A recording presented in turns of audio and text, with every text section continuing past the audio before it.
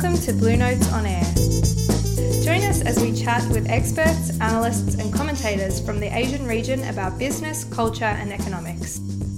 If you have a 3% increase in the number of people over 55 working, you have a $33 billion positive impact on the economy. Today, ANZ's Shayne Elliott chats to the Honourable Dr. Patterson, Australia's Age Discrimination Minister, about work, identity and thinking outside the square. We hope you enjoy the discussion. So what does an Age Discrimination Commissioner do? Well, first of all, we promote positive attitudes towards older people to try and eliminate ageism, but it's also you have your own choice about the things you focus on, and I'm focused on three main issues. And what are those three issues? We were lucky enough, we had a lunch earlier and we talked about them, but what are the three big issues on your mind? It was a very nice lunch, thank you very much. It was good lunch, yes. The first thing is about older workers and the need for people to be able to, if they're well enough, they want to continue to work. In fact, a research project in 1954 of Victorians found that they said, we want to work if we're well enough to do it, we're willing to work. They used the very terms that Susan Ryan used for a report, a long time later. So it has benefits for the older person. They can continue to save for their retirement, which is now going to be longer than it was for our grandparents. And also, it gives people the opportunity to, they pay taxes and they're not necessarily so dependent on the public purse. But it also means that in a national sense, if you have a 3% increase in the number of people over 55 working, you have a $33 billion positive impact on the economy, which is very significant. And the other thing we know, don't we, that, just that self-worth and identity that comes from work, and also just the fact of being with other people, right? The social aspect of work must be very important to people's mental well-being and just general health, surely. Well, there's all sorts of evidence that shows that people stay well longer, they stay more engaged in the community. And one of the things that we find with cognitive decline, I'm a psychologist by training, is that isolation and lack of stimulation is a factor in people losing some capacity. All right, so that's the one issue. What's number two? Number two is about elder abuse. And I know the banks have been working on this area because they see it often, people coming in and wanting to take money out of their mother's account or father's account. And that's really raised its profile in the last 2 or 3 years.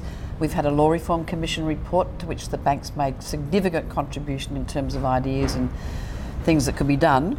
And that report now is being implemented, and one of the implementations is a national plan, and the Attorneys General across Australia are working cooperatively together to actually try and see if we can implement some of those, particularly things like, powers of attorney being different in every state. Right. It's really difficult. I think many of the people watching this probably don't understand the scale of this problem. I mean, I didn't until I got into this job.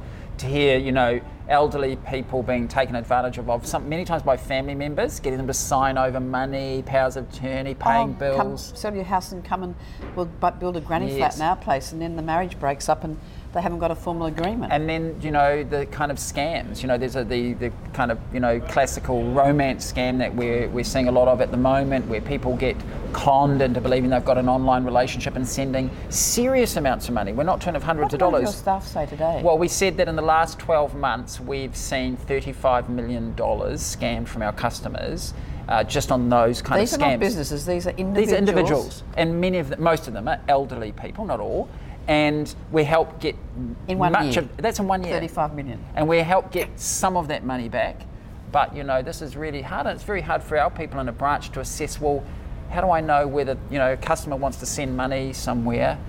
What do I do? So we've got a lot to do on the education. It's a really big issue for Australia, I think. I mean, well, it's today I participated with a telephone conversation before I had lunch with you, telephone hookup with a meeting that was being held in Sydney, and I'm in Melbourne today, a meeting being held in Sydney to discuss with the department, the Attorney General's department, with a facilitator, what the banks are doing, what they think could be done to try and contribute to this discussion on the national plan. Because I think we all want to do the right thing, and we're skating, as we've talked about. There's conflicts between privacy, our staff's ability to judge, is this the right thing to do? What are we allowed to do? Can we intervene? Can we slow people down? And some people think, why are you interfering in my business? Correct. And can we point them at, who do we point them to get help from? And so there's lots to be done on that. So that's the second. What's the third? The third thing is that I'm concerned about homelessness, but in particular, because I've only got very limited resources, I'm concentrating on those women who are working and renting,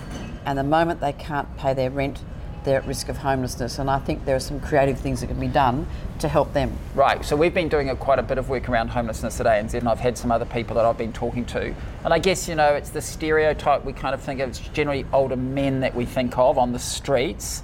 It's a bit of a stereotype, isn't it? I mean, that does exist. It does. But what when you talk about women, what is that profile? What kind of women are ending up in that situation? Well, there's a range of people. There are women who've escaped violence and domestic violence, who have no resources at all, who've tried to struggle to keep their children and their families together, right through to people who've got some assets from inheritance or from the divorce and the part of asset in a house and the ability to work. And there's that whole range. But the group I'm particularly focusing on are those ones between 55 and 70 who've got either the asset of the ability to work and or some asset in finance, but they can't quite buy a house. And I'm looking at how can we actually get them to have some equity in a place so by the time they reach pension age, they can actually afford the rent of that bit that they don't own. Yeah, and we've talked about, I think what's really interesting today is there's lots of new thinking about social investing. There are people, yourself included, who said, hey, if I can invest some money and get a reasonable return, but know that some of that goes to help in particular social areas, I think there is a big demand for that. More and more people want to know that their money's doing good, as well as being secure for their own Well, it's an retirement. alternative to making a donation, for example. Correct. So I think there's new technology like that, and then there's also different, and we've been working, and you mentioned Lend Lease before. We've got a great relationship with Lend Lease there and with Mirvac, but these are kind of forward-thinking property companies who want to do the right thing. Yes. And these partnerships between banks perhaps and the property developers, and to say, is there a model where we can get and make housing more affordable for particularly vulnerable people? Well, there are various models. For example, Yes. I was talking today at lunchtime about the retirement village sector. They've got some one beds and bed sits that nobody wants to downsize to now, and they're empty. And I've been talking about ways in which they could actually use those to house some of these women who are at It's risk all of about the homelessness. sharing economy today, isn't it? Well, it's all about unlocking these unused assets. So it's all that's about there. being flexible and about thinking outside the square. Yeah, well, and there's no one solution. Well, I think that's great. So look, thank you very much for your comments, thank you for lunch. and best of luck Thank you very much, Shayne. on fighting those three very important causes. Thank you. Thanks. Thank you for listening to Blue Notes on Air. Blue Notes on Air was produced by the Blue Notes editorial team with music by Kevin MacLeod.